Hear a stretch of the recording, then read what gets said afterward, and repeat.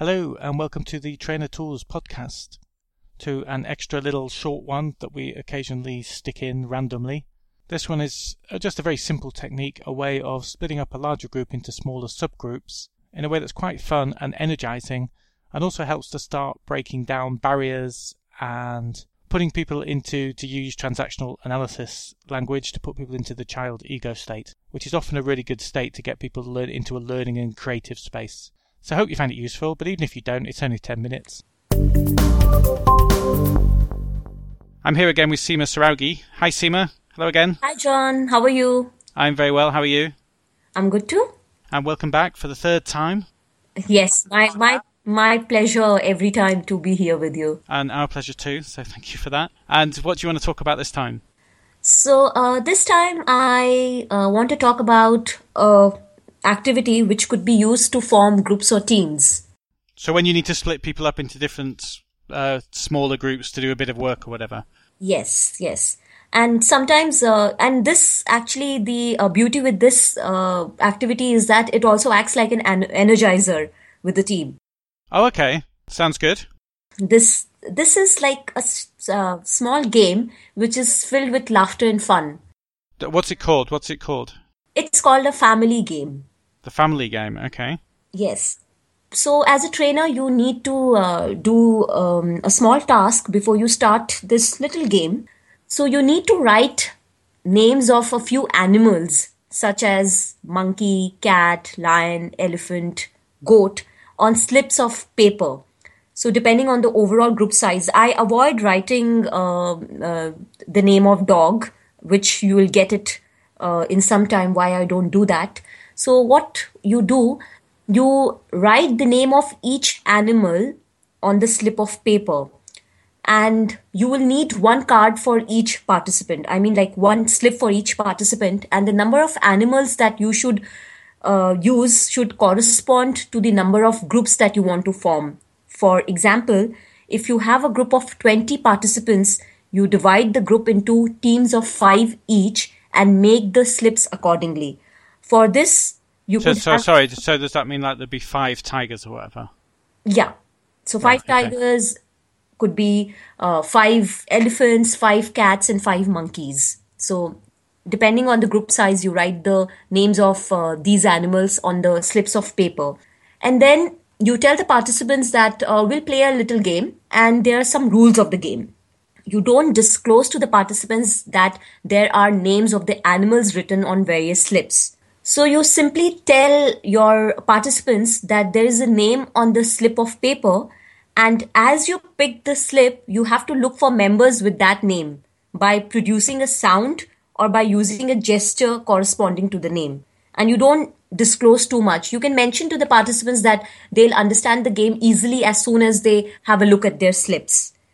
And you also tell them that you don't have to call out names, rather you have to use sounds and gestures. And once the group is ready to play, you distribute these written slips of paper to them. Each member comes and picks up the slip. And then, when people have a look at the slips, some participants may spottingly start using vocals, cry of the animals to find their group members. And some might hesitate. So you as a trainer have to encourage them to look for their members. You have to, motivate them to, start using something, use a vocal or a gesture to look for their members. And once the participants have found their members, what you can do is like to just, add some fun in the group. You can ask the various groups, like for the 4 groups, for example, which we have right now.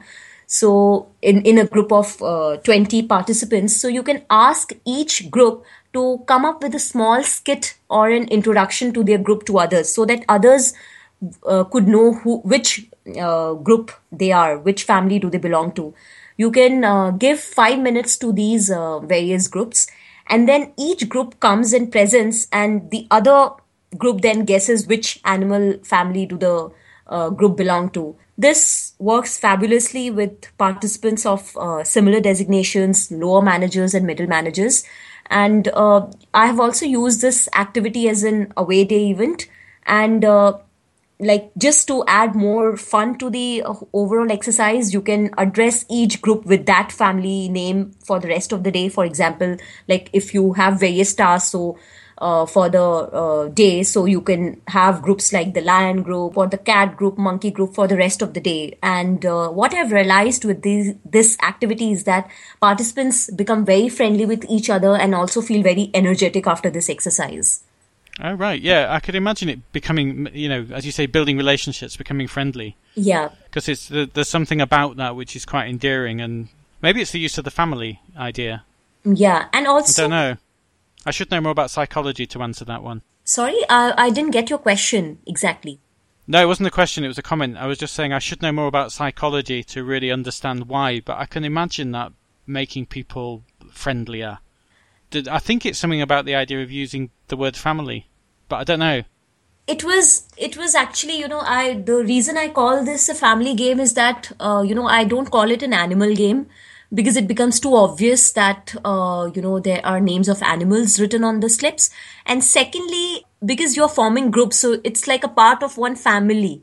And where then you work together and you also break your inhibitions because if you notice, I also make the groups, present a small skit or a play introducing their family to others. So that also brings more creativity in the group and it breaks inhibitions. It brings more, it makes the environment more friendly.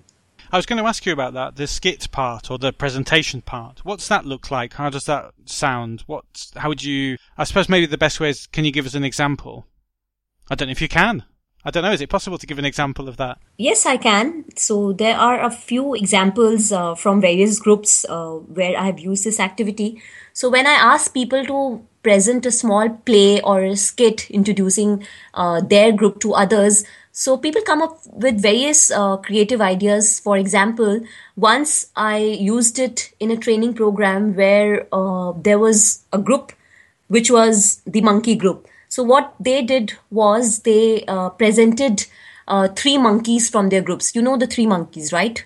One yes. which cannot see, talk and hear. So that's it. So that's like you could be very creative. Another group, which was the tiger group, came up with an idea where one is a tiger and another is a goat and a tiger is attacking the goat. So then people guess that, oh, it's the tiger group or the lion group.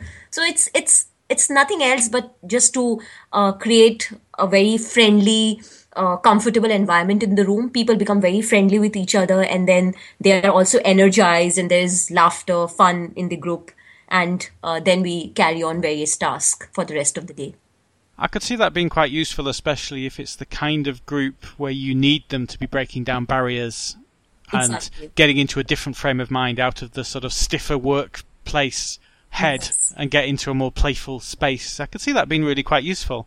Yes. In fact, I would like to add here that I used it while I was working with the FCO and I had used it for one of the posts. For an away day event, I had to use an activity which was not too serious and which could connect people together because it was an event where everybody had come away from their desk and they wanted to have some fun together. So this activity really worked well and it was really, really nice to see the group very engaged with each other and very comfortable with each other for the rest of the day. So tell us why you didn't use a dog then. Oh, it's actually, it's not very nice to see, people acting as dogs and like barking and, so I avoid doing that. And it's also a cultural thing. Sometimes like people might not take it very nicely. I mean, like they can take it too personally. So I avoid using a dog.